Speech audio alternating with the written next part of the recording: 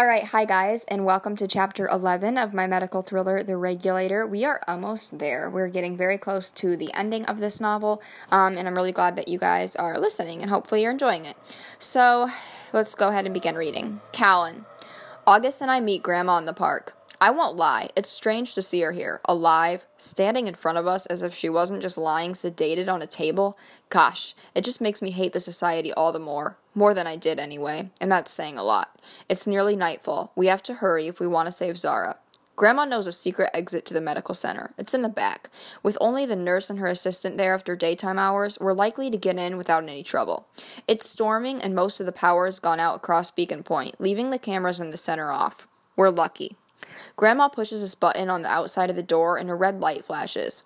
State your name and position, an automated voice instructs. Pamela Winters, Grandma firmly states. Position. Grandma looks between me and August and then back at the door. She lets out a breath of air as lightning flashes overhead. Second in command, she finally says. Nurse. The door beeps and a green light comes on. Welcome back, Pamela, says the woman's voice. We've missed you. August gives me a look. How'd she get in? She has history here. I worked here once, Grandma whispers. I was the nurse, the head nurse, the same position the nurse now holds, second to the regulator, valedictorian in my medical school and undergraduate. I had straight A's, but I treated everyone fairly, gave adequate medication. The regulator couldn't stand that. He said I'd rebelled against him, told me to leave. I was pregnant with your father then. He said my son must become a medical professional if I was to live. So he did. Dang, August speaks up. The dude's a little harsh, don't you guys think? Obviously, I sigh. Come on, let's move.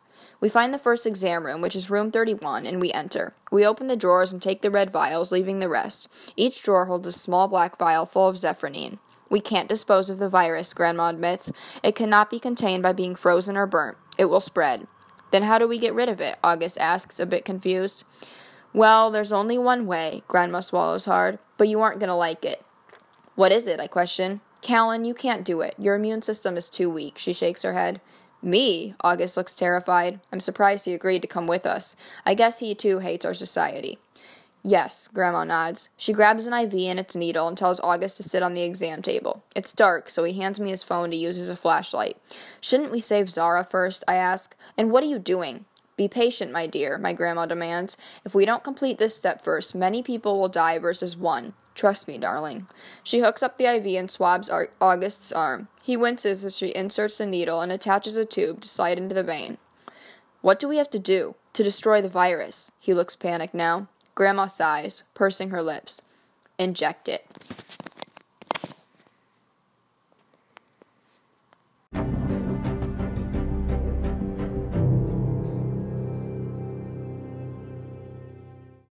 Chapter 11, Gia.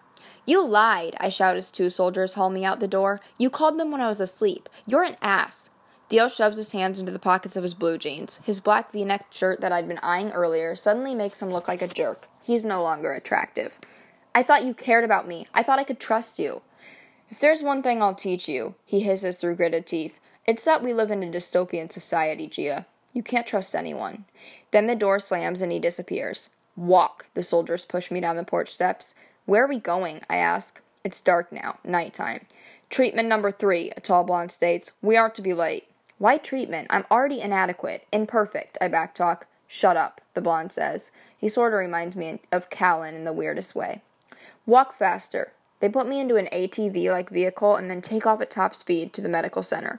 My throat feels dry and lumpy, and my heart feels like it will explode from my chest. Don't fidget, says the blonde. You try to escape and you'll fail. He's so naive. He doesn't know how many rules I've broken because I didn't tell Theo everything. I don't understand what I did, I finally voice.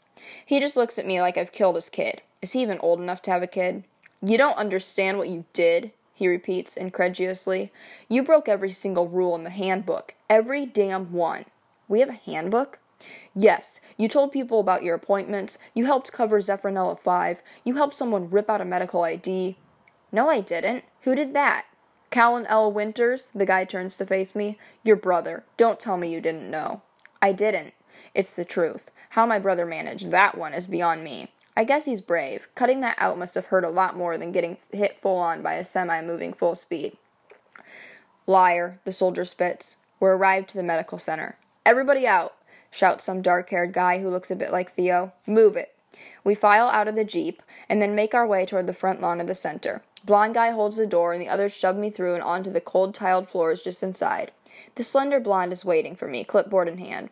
With her stands Layla. She's whispering something into the blonde's ear, and the blonde looks like she's chiding her for something. It occurs to me that must be Layla's mother. Don't mess around, states another soldier, this one brunette. Hurry it along. Gia Winters, the slender blonde turns to face me. We've been awaiting your arrival. Right this way. And she leads me to the treatment room. I'm followed by 16 soldiers.